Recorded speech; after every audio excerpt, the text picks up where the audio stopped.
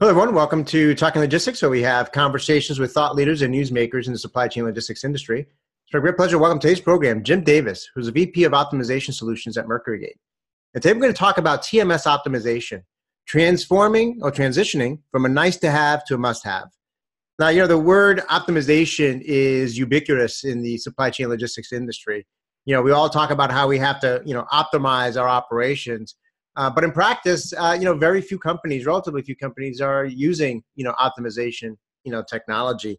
In the past, a lot of companies believe that, they didn't need optimization, but is that true today? What factors are, causing this transition in terms of making transportation optimization not be a nice to have, but truly be a must have? And, how are companies leveraging optimization, transportation optimization to improve their operations and to deliver business value? Well, those are some of the questions we're going to discuss in today's episode. And it's great to have Jim back in the program to kind of share his insights and perspective on this topic. So, Jim, welcome back. Hey, thank you, Grant. Glad to be back.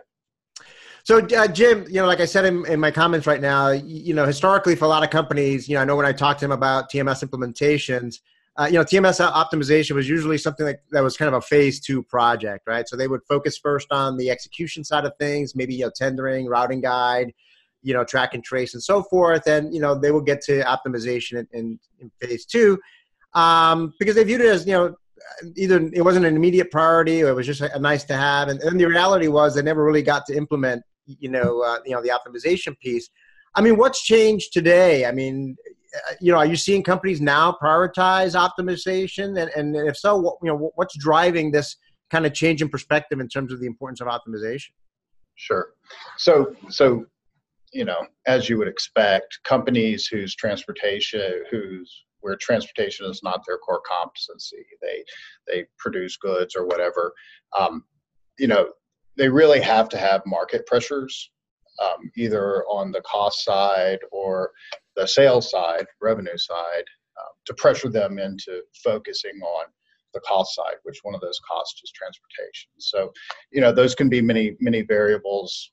There's, we could spend hours talking about this, but some of the basic ones are, capacity within the market. So, there has been some relaxation in capacity, but it still remains a relatively tight market.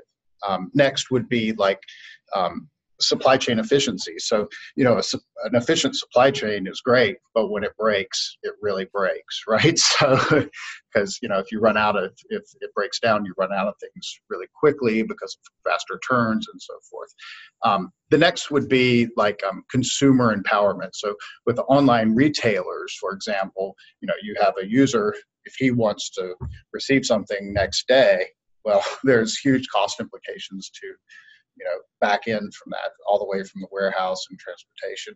And it limits the possible scenarios that you can apply, right? So you're applying more constraints to the overall solve or the overall supply chain. So basically, with those variables, supply chain optimization or transportation optimization facilitates the ability to react and exist within those environments. Yeah, no, I think I hear the same thing from a lot of the companies. I see a lot of the same things. I mean, one of the common threads I hear is, hey, we're now forced to make smarter decisions faster. And, absolutely, we might have been able to get away in the past with spreadsheets and spending maybe 2 or 3 hours trying to figure something out, or, just throwing a bunch of labor at the situation. But, the time windows now are much more compressed in order to make sure that you're doing things the right way. You mentioned, customer requirements or things like e-commerce and all that. I mean, in the past couple of years, we've seen what's happened with a lot of companies with on time in full, where all of a sudden now, if they're not able to meet these on time in full requirements, they're getting penalized or maybe even losing the business. Sure. And I think you and I, as consumers, we've become spoiled because of, Amazon and all that. We expect to see visibility. We expect to have things, same day and free, Yeah, and exactly. We all know transportation isn't free. So somehow you have to be able to, manage your operations intelligently to, minimize that cost impact.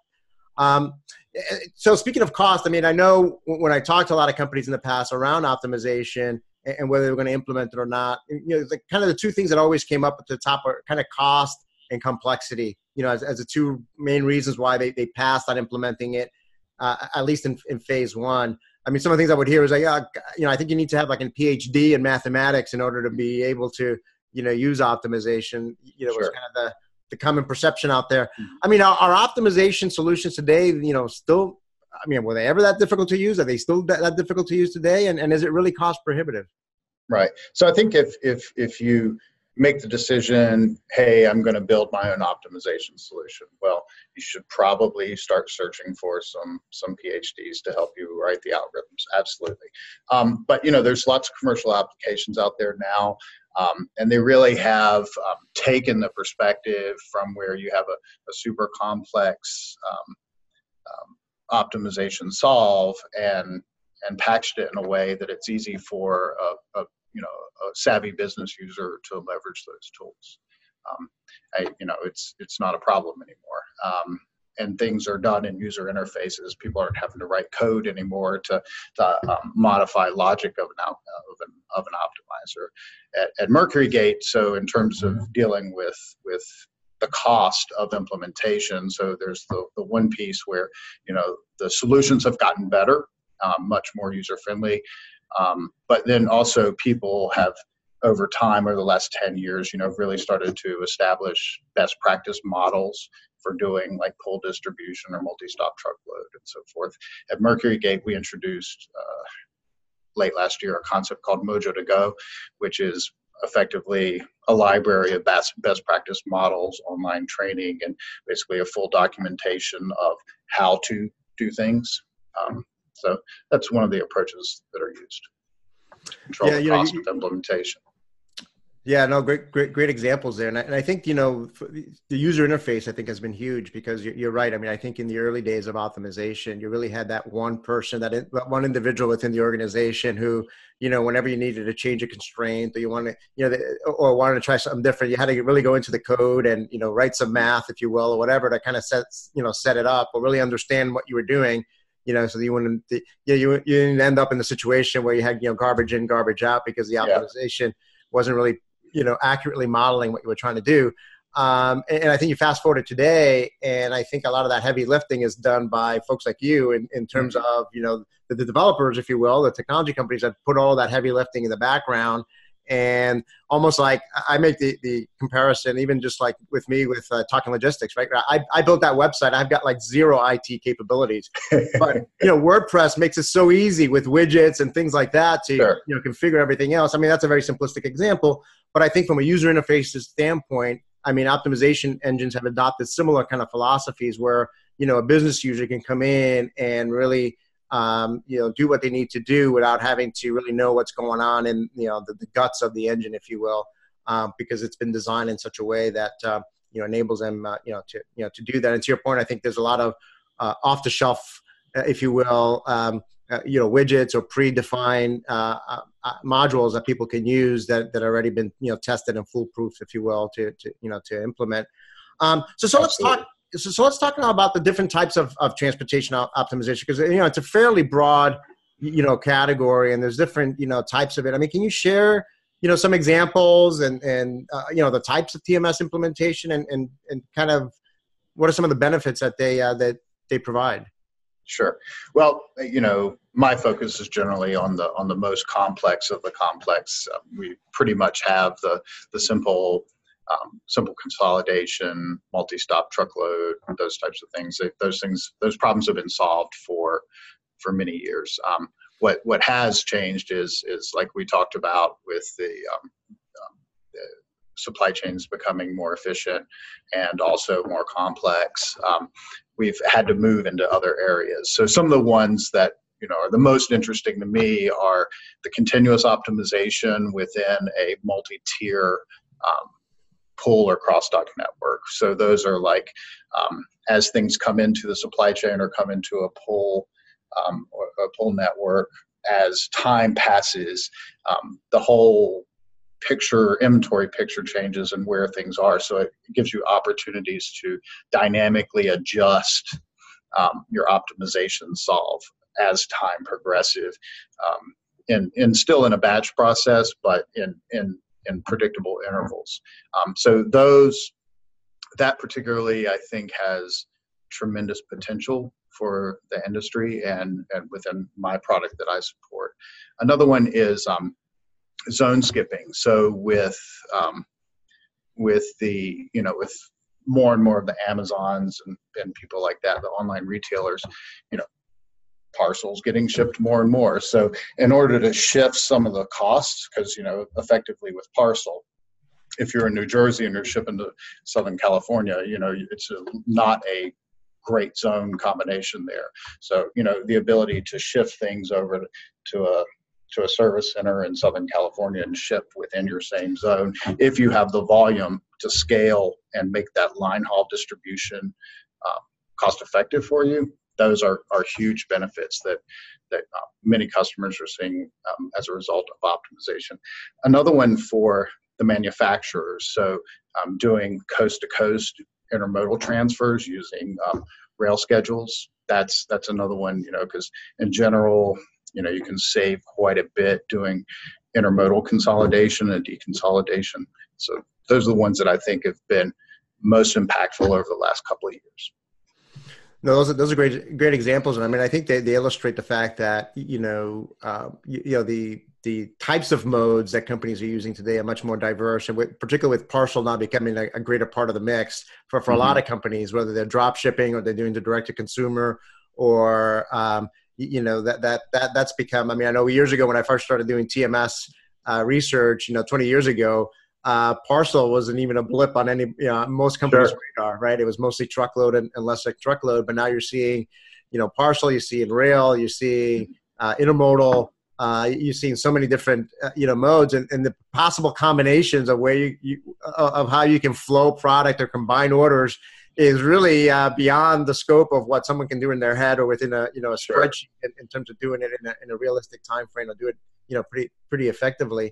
So when it comes down to, I mean, you talked a little bit about, the basic blocking and tackling capabilities of optimization, which have been around for a long time. Like you said, hey, let's take these LTL orders and combine them into a truckload order.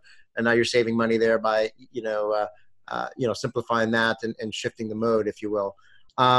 So more broadly, I mean, I guess when it comes to, selecting an optimization solution, I mean, what are some of the capabilities or attributes that companies should look for, when it comes to, evaluating and selecting one? Mm-hmm. So what I always recommend is buy the solution for who you want to be, not necessarily who you are. So that's kind of the first thing. So, the guy today that's, ships paint, right?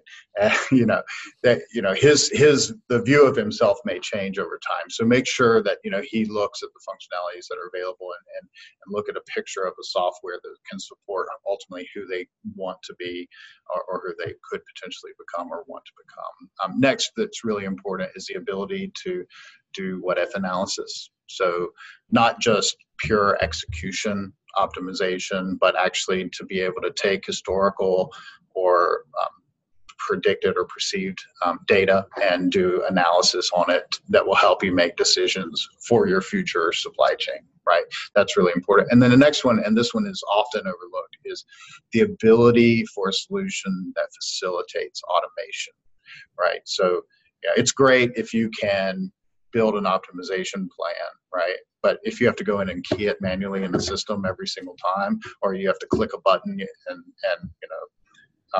Jane Doe has to be there to press play every day to make the solution run, those aren't optimal, right? So really something that allows you to just run either automatically or based off some business event or based off of the schedule. Those are the optimal solutions for optimization, not only just the actual core functionality, which we talked about, previously. The what if one, I think, is particularly important. I mean, I think I see more and more of that today, and that to me falls under the umbrella of, risk management, right? I mean, there's so much going on in the transportation industry, today, whether it's, what if rates go up? What if, there's a strike? What if, now you want to flow product, in a different way? And to be able to model that and understand ahead of time, what the service implications are, what the cost implications are, what that might look like. What I always tell folks, companies that are the most prepared are those, whenever any kind of disruption occurs or any kind of change occurs, are those that have performed these types of what if analysis. They've done the homework. and they've developed a response plan. So if and when it happens, whether because of some disruption or whether because they deliberately want to move in that direction, they've already done that kind of analysis. So I think that that's an important point, because I think a lot of times we think of optimization purely from the day-to-day operation side and how to leverage it. But I think there's also a role for optimization in this more tactical and strategic and from a risk management standpoint. So Jim, we're running short on time here, so I'm just going to go right to my last question here. I mean, as a way to wrap up, I mean, so what questions should companies ask themselves to assess whether transportation optimization is truly a must-have for them? Sure. So it's really a function of two variables. So the first one would be volume. One, do your users have the ability to manually create one load per order, or do any types of consolidations or strategies that you have? So it's those are the two variables. So volume and complexity of your supply chain. Those are very easy to evaluate because it's basically a time study, right? But when I look at it, almost always I'm saying there's ROI in this. Okay, and one of the and most if your customers are evaluating, or there's people out there that are evaluating TMS and optimization solutions, one of the things to do is ask for an ROI evaluation. We can take a look at your historical information and say, had you used an optimizer using these basic strategies, you would have saved this amount of money. Oftentimes, almost every time I do a study, that optimization can fund an entire project.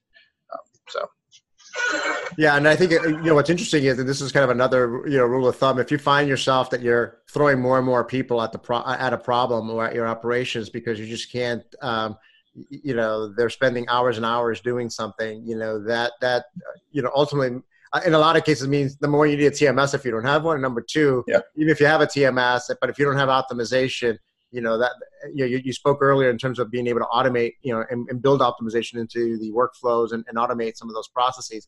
I think, if you're having to throw more people at the problem, I think that's another, red flag. And certainly if your metrics are all heading in the right direction and you have no idea how to bring them down, right? If costs keep going up and service levels keep deteriorating, and you've thrown as many bodies as you can at the problem, you're still not, going in the right direction. I think that's another clear sign. Well, Jim, like I always say at the end of our episodes, we always manage to scratch the surface on these topics. And this is certainly one of those, meaty topics that we could probably spend hours talking on, but I think you provided some good food for thought and, questions for companies to think about, particularly those that aren't using optimization today, whether, they should take a second look at it and finally begin that phase 2 that they put off, a few years back. So again, thank you for making the time to be with us today. Yeah. Thank you for having me. I want to thank those of you that joined us. If you're watching this episode on demand, either on the at the Mercury Gate website or on Talking Logistics, and you've got a question or comment for Jim, you can post it there, and I'm sure he'll be more than happy to respond via that medium. Again, thank you for joining us, and look forward to seeing you in a future episode of Talking Logistics. Have a great day.